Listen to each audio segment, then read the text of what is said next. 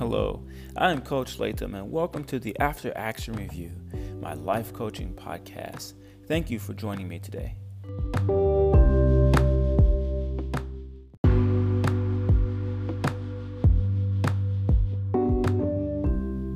Alright, so today I wanted to start the breakdown of the book that I actually wrote called 365 Daily Thoughts, a daily challenge to recreate the way you think.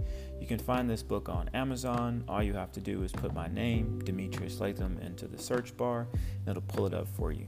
So let's get started with day one. It says, this journey is about personal development. The easiest thing to be in life is negative. Take note of the great things happening in your life and allow your thoughts to come from a place of gratitude. I am worthy. I am capable of extraordinary things. I deserve to live a fulfilled life. So I created this thought with the mindset that anything I wanted to accomplish was available to me. Once I became calibrated with my desire, it would be made known to